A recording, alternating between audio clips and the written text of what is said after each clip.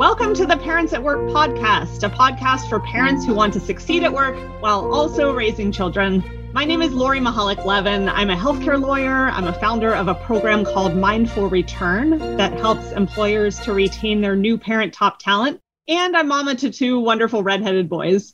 I'm joined by my co-host here today, my amazing husband, Jason Levin. Hey, Jason. Hello, Lori. It's always a pleasure to be the husband of Lori Mahalik-Levin.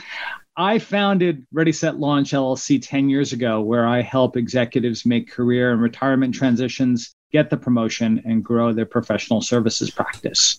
And so this month, we've been focusing on the very interesting profession of fundraising.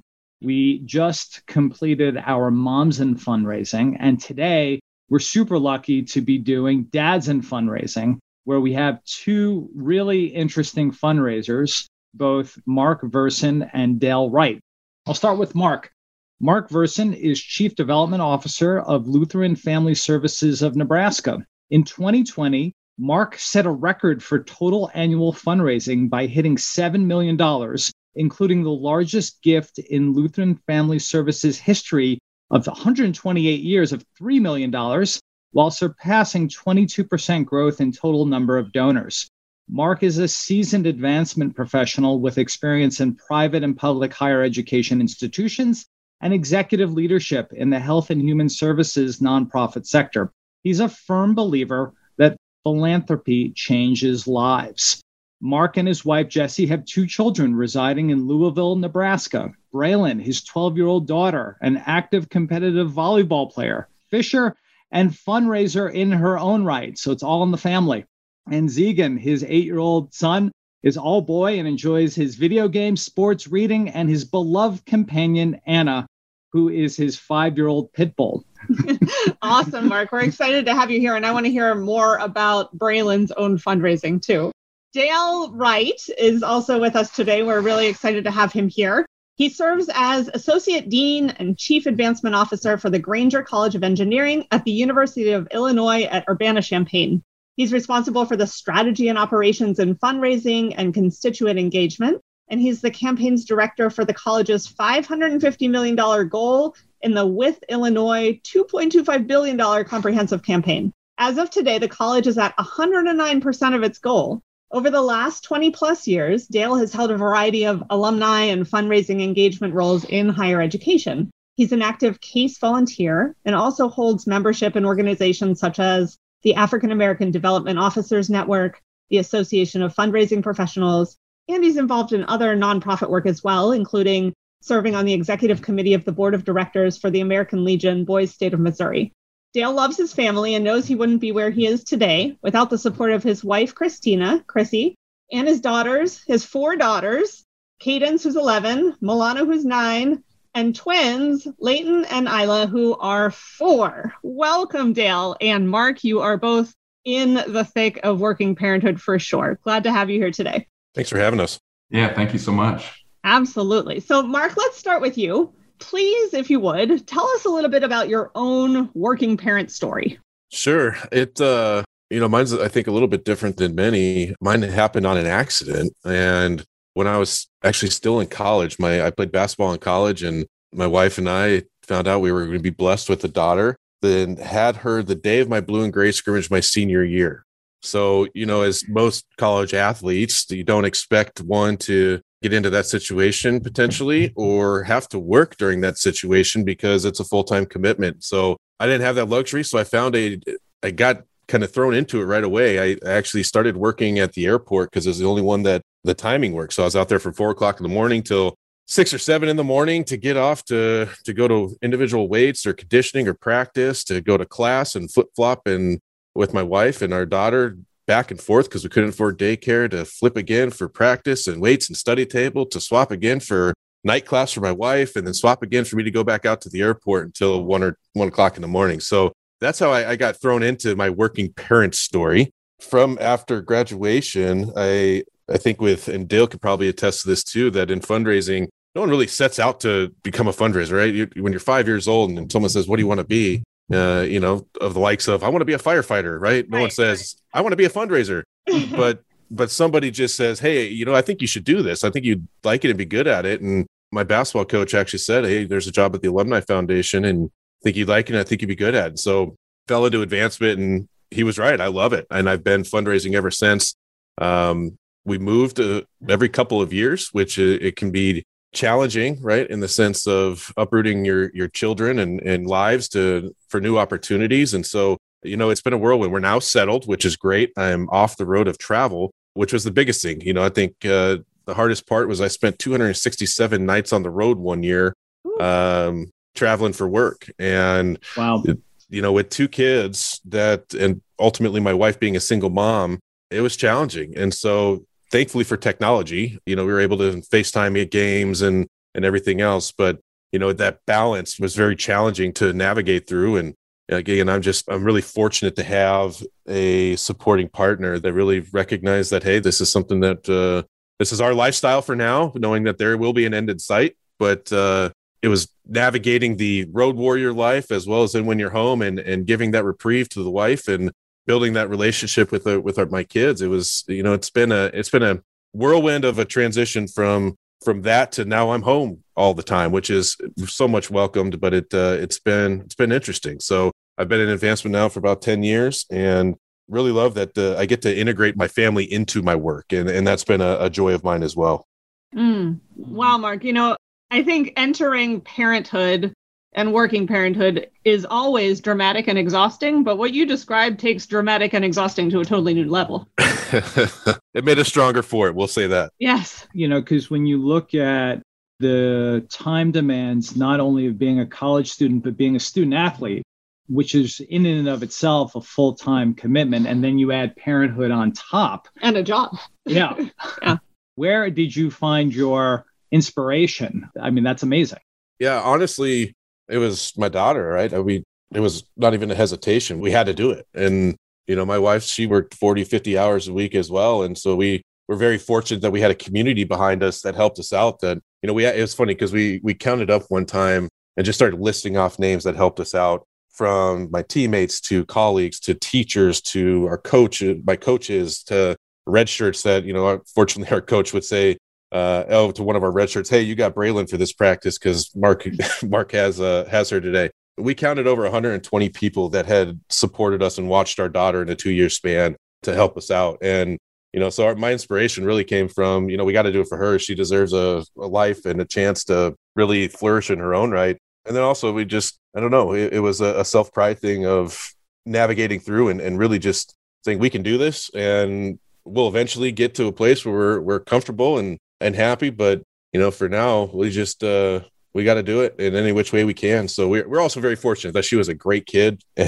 because we didn't have a true schedule. So we didn't have the regular cadence of, nap time here or bedtime here. It was sometimes she was at Applebee's until 1:00 in the morning and people taking turns watching her throughout the shift. And so it was, it was interesting, but she was definitely our inspiration of just wanting to make sure that we gave her the opportunity to have the life she deserves. Wow. And what an incredible use of your village, really.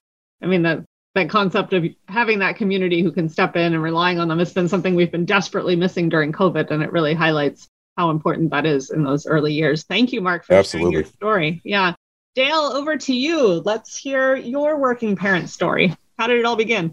Yeah, so nothing quite as exciting as Mark. And Mark, I remember when I first met you, hearing all that and thinking, wow, that is incredible. And I've just been so pleased to see how you and your family have grown over the years, and just truly remarkable story of love. Really, love does really conquer all, right? So, so for me, like I said, nothing too dramatic. So we found out in late 2008 that my wife and I that we were gonna be early 2009 that we found out we'd be first time parents, and so that was really, it was a really exciting time for us. We were both at our alma mater, the University of Missouri. Both of us, doing very well in our careers. And so, what a fun time. And we were finishing up a big $1 billion campaign at the university. So at first it was like, wow, this is going to be great. The campaign's going to be over. We're going to be new parents. So we'll get a little bit of a time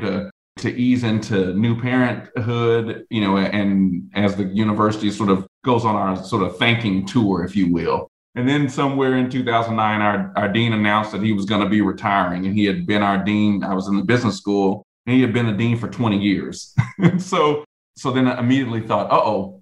So we're getting a new dean, probably not from the faculty, which means whoever comes in is going to want to, get out and be on the road and those types of things. And so I remember, at that time before kids, I was traveling, like Mark mentioned, a pretty fair amount of time, right? And so my wife and I had been married for 4 years already. So we had kind of gotten used to that cadence. And then it was that, wait a minute, what happens here if now we have a kid and I'm traveling? And if it has to ramp up, under a new dean and things like that. And so that was something that we had to do a little bit of soul searching. And luckily, right, like we had such a great network that I was able to lean on other folks who had been, in this position and, gave us really good words of wisdom and things to sort of to be on the lookout for. And what was really helpful to me, I think, was having I knew a lot of working moms who were the development professional. Mm-hmm. And so they were able to share, some pretty unique perspectives, even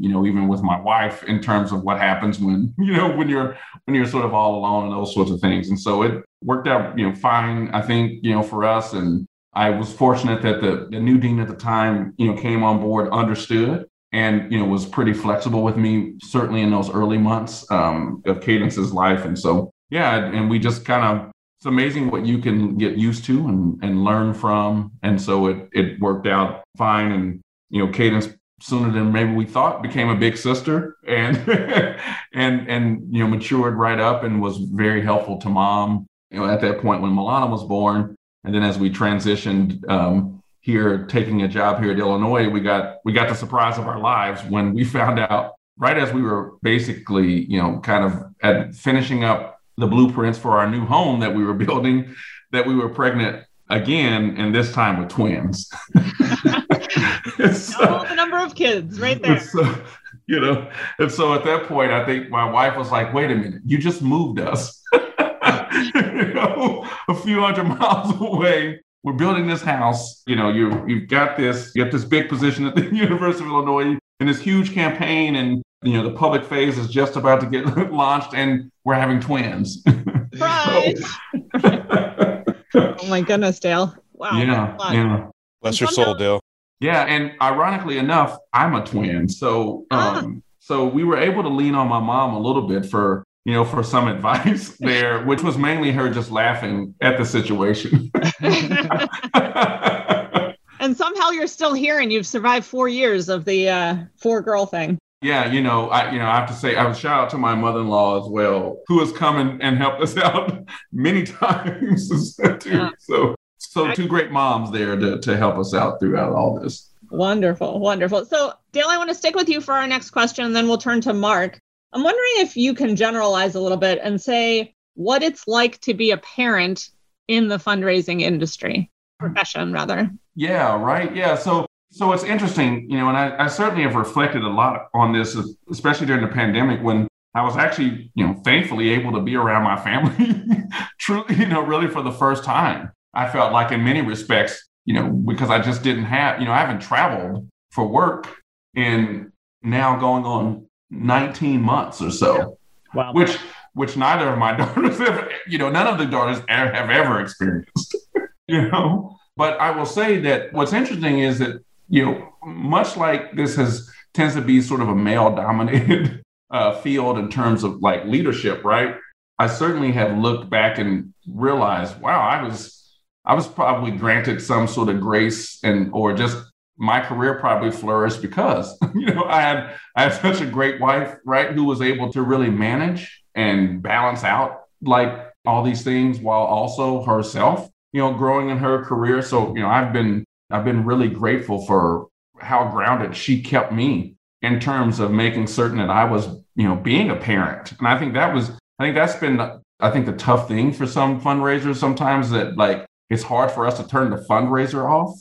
In us. And, I was just really fortunate that my wife was always kept me grounded in that, like the most important job I have is being a parent and a husband. Right.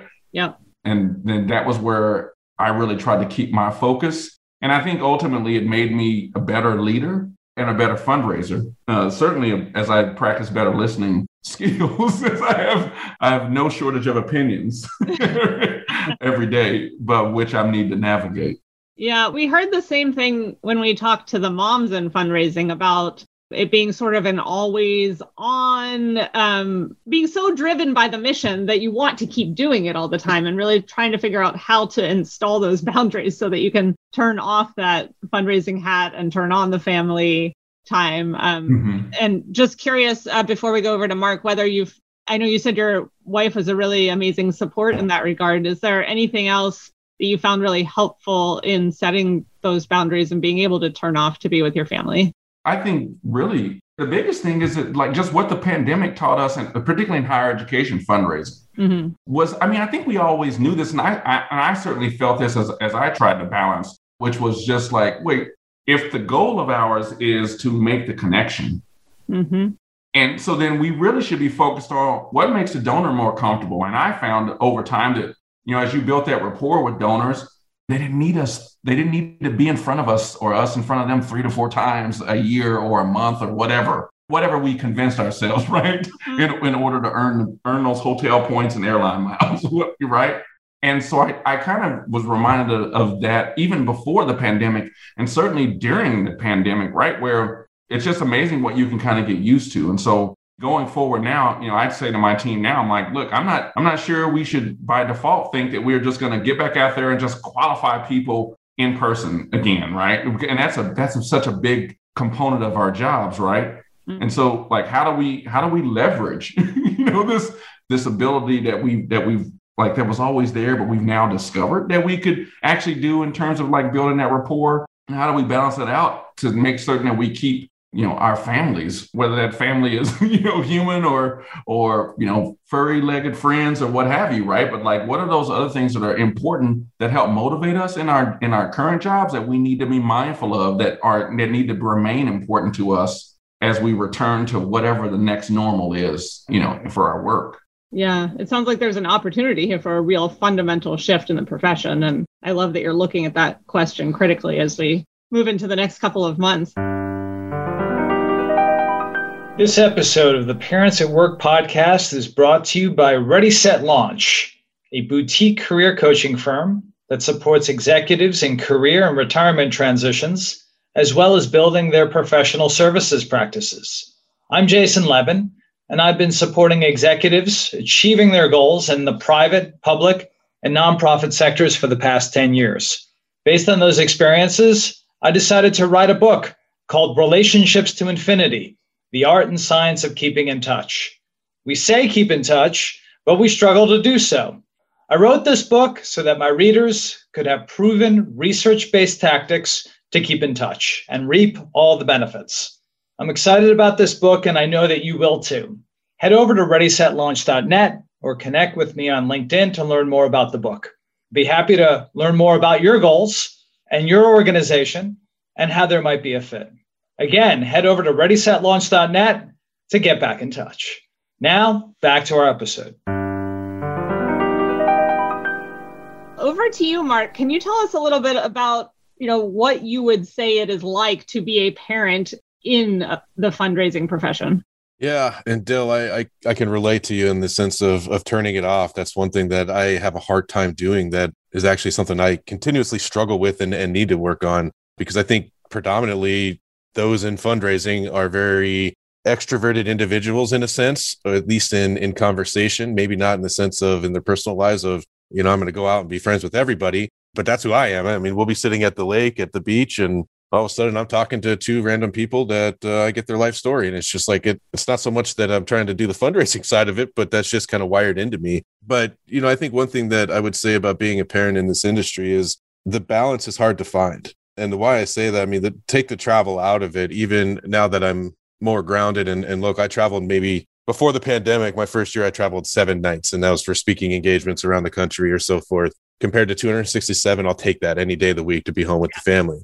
But it's different, right? Because now it's maybe longer nights in the office or more dinners. Like even tonight, we're going on vacation tomorrow, and I have a dinner with a potential new board member tonight from 6:30 to 8. Well, by the time you get home and settled and everything else, summer, it's fine. The kids are up a little bit later, but during the school year, if you're having 2 or 3 dinners in a week, you all of a sudden miss out on your family time at night. So, I would say that it's a challenging profession to be a working parent in, and it takes a good partnership. Honestly, I can't say it enough that if it wasn't for my wife, I would have really had to consider a different profession, because she is the one that's really held down the fort at home and takes on the good, the bad, and the ugly of being with the kids, and the responsibility of caretaker to get to practice at 6 in one location, to drop the other off at practice at 6:30 in another, and then back to pick up. I mean, so that balance is challenging. It's something that I continuously struggle with, to be honest with you, is being able to find that balance. Obviously, COVID threw that all for a loop. It was, being home and not leaving the house for over a year. It forced the hand of we need to figure out what that balance looks like better. And it's some things that we've been able to take forward. Say, for example, even last night, just taking the dog for a walk down to the mailbox and playing catch with the football while we do it. It's little things like that we took for granted before of what we were able to do. So, I think the easiest way to describe it is it's a challenge. It's a challenging profession because it's an ever-changing climate, especially now coming off of the pandemic. But, one conversation is never the same as the other. And so it's the inconsistency within the role itself can be challenging to navigate from a mental psyche standpoint of, what is today going to bring? And, switching from my background in higher ed to the health and human services world, it's so vastly different in so many ways, in the affinity, trying to build affinity in health and human services versus you have a new set of donors that are graduating 3 times a year from their alma mater. So identifying that the conversations are different, the impact is different, the clientele is different. And so for me too, one of the challenges of working in the profession was learning the new profession. There are so many things that I was naive about within the child welfare system or around refugee and immigration, but even the behavioral health side of it that I'm extremely passionate about from some personal and, family matters that I've lived with my entire life and so forth. It's a big learning curve. And I think that that's one of the challenges within the profession is when you don't go to school for this, you fall into it.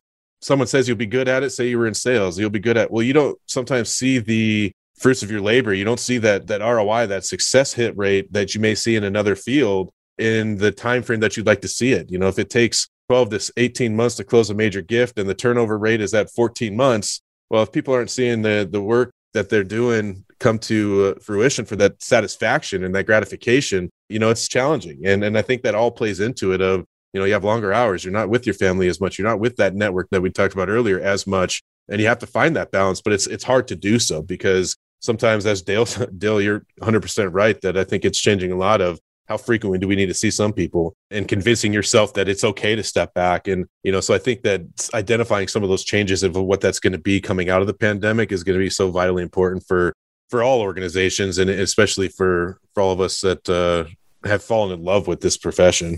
Yeah.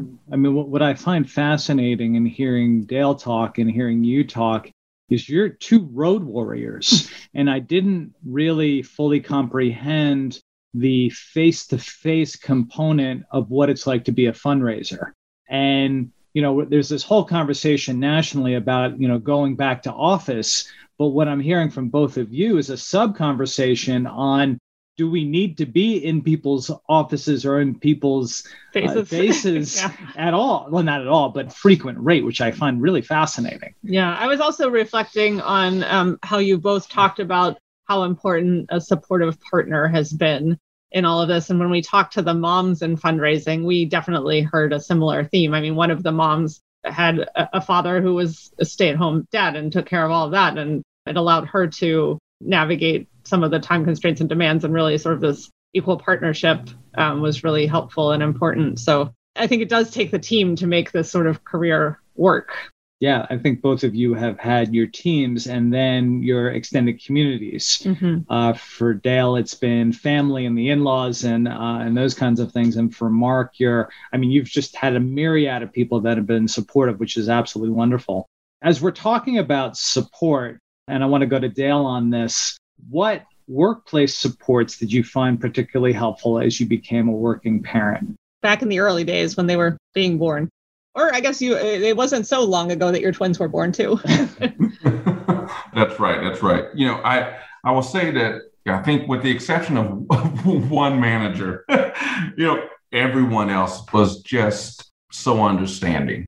And this might not be the case for everyone because, no one's required to have children, right? But I think what helped was I had always worked with folks for the most part who themselves were parents. Mm-hmm. And so I think there was just that sort of natural camaraderie that came with that and comes with that. And I think, certainly in higher ed, right? Like it's, there's just, and we've been at two big public research universities, and all of our daughters have had the experience of being able to attend for their preschool, the respective child development research labs. And so that really helped as well, because they focus as much on the parents and supporting the parents as they do the development of the children, right? Like they really do teach us to really be, these mutual partners here in that aspect. And I've actually found those experiences to be very comforting. And also you're right, like your kids are around other, parents, and there's that community that sort of builds there. And that was helpful for me to meet folks who worked in different roles than I did, or different jobs that really kind of let me see what it was like for them as well, and how they sort of balance things out too. So I would say that I've just been really fortunate to have, again, great coworkers and certainly supervisors that understood. And then for me, just the unique experience of the child development laboratory experience has just been phenomenal. Very cool. So Mark, what workplace supports did you find helpful as you became a working parent? Yeah, I think it's very similar to Dale. I've had great managers and supervisors that truly understand it. And I would say the biggest thing that they gave me was flexibility, knowing that your workday in a fundraising role is not your traditional, 8 to 5, because you may have to be up at 7 for at a breakfast by 7, so then they can get to work by 8, or you're having a dinner after hours, or homecoming. I mean, I think about homecoming, Dale, and I know that you could probably relate to this too. Homecoming was always just a crazy, crazy week and weekend in higher ed. And so, knowing that whether you want a comp time or just recognizing that, look, we all need some reprieve. I had some phenomenal bosses that just take the time that you need. And if I needed to run for the day, I think of one time I was working at Colorado College, actually, and my son was challenging when he was a baby, we'll say that. And my wife called in tears and just said, I need a break. And I remember my boss just sitting there. I was like, I'm hesitant, right? I was still young, and go in there, and she didn't have kids. And I said, look, I need to run home for a couple hours and what's going on. And, was able to talk through what it was.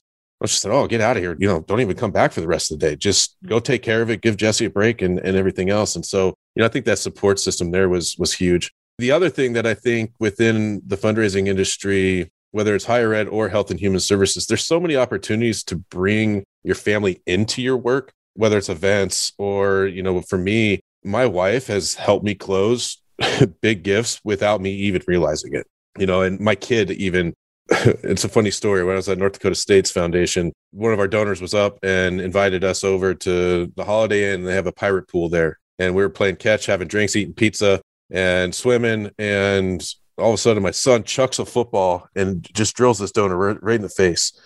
And it was at that moment that he committed to a 6-figure gift. It's like, so, I think if you can embrace those opportunities to get them involved, whether it's a football game or homecoming or an event, or bring them to your work, whatever it may be, that's always been a pretty good support system as well, to have those be allowed. Wow. What a story. I guess everybody needs to be hit in the face with a football. What was it, a regular football or Nerf football? No, it was a little Nerf football. So, okay. Yeah. And I still talk to that donor to this day, even not at NDSU. It's funny what, you bring, if you can bring your family and personal life into the mix with some donors, that it's more real, that trust is there, and it can really help in those relationships too. That's amazing. I mean, it sounds like, Dale, and you have been very blessed in having supportive supervisors. Continuing on this theme of, becoming a parent while you're a fundraiser, what supports didn't you have, but you think other parents might benefit from looking back? So I would say something that I hit on before, and Mark was getting at it too, was that I think there needs to be more honesty in how we train our, our fundraisers and the frame of mind, right? Because I do think both Mark and I grew up in a time where it was, the traits that were seen as the most desirable in the profession were the road warriors, right? Like, these are the people who are willing to, they were willing to travel in the middle of the night and be gone for weeks at a time and, all those types of things.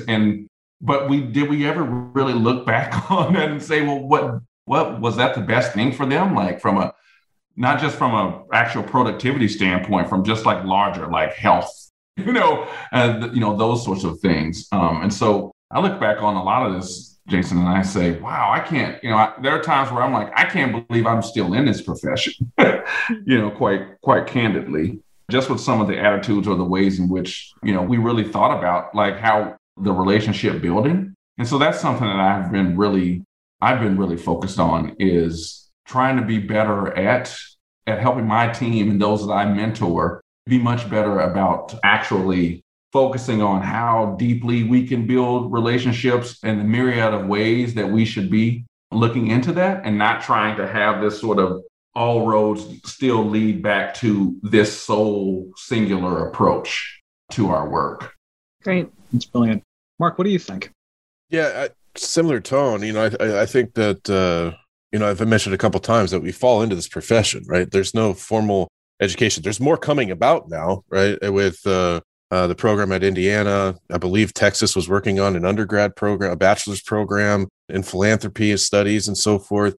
But there's no onboarding workbook. I think that's consistent of bringing us into the fold of being fundraisers. And there's a false perception of what fundraising is still. Even some of my family, I was at a family reunion 2 weeks ago for my grandparents' 65th wedding anniversary with 70 family and members from all across the country, all in different roles and everything else. And then when it comes to fundraising, the common thing, and Dale, I'm sure you get this all the time. So you just ask for money, and it's that's not what we do, right? I mean, there's so much more to it. And frankly, we do our job right. I never really have had to really ask for the money. It's more of we're coming to an agreement on making an impact. So I think that is something that, setting those boundaries up front with individuals. I mean, I think that's something that I've taken into my leadership here at LFS as well.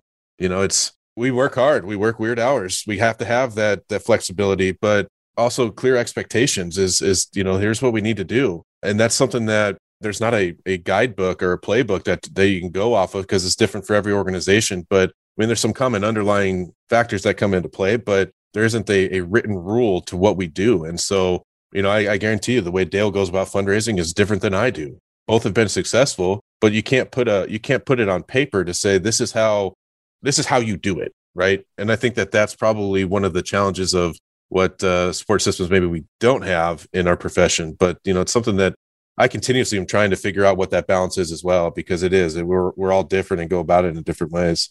Great. Thanks, Mark. Okay. So we end every one of our episodes by asking our guests 3 specific questions, which I'm going to toss over to you. Let's start with you, Mark.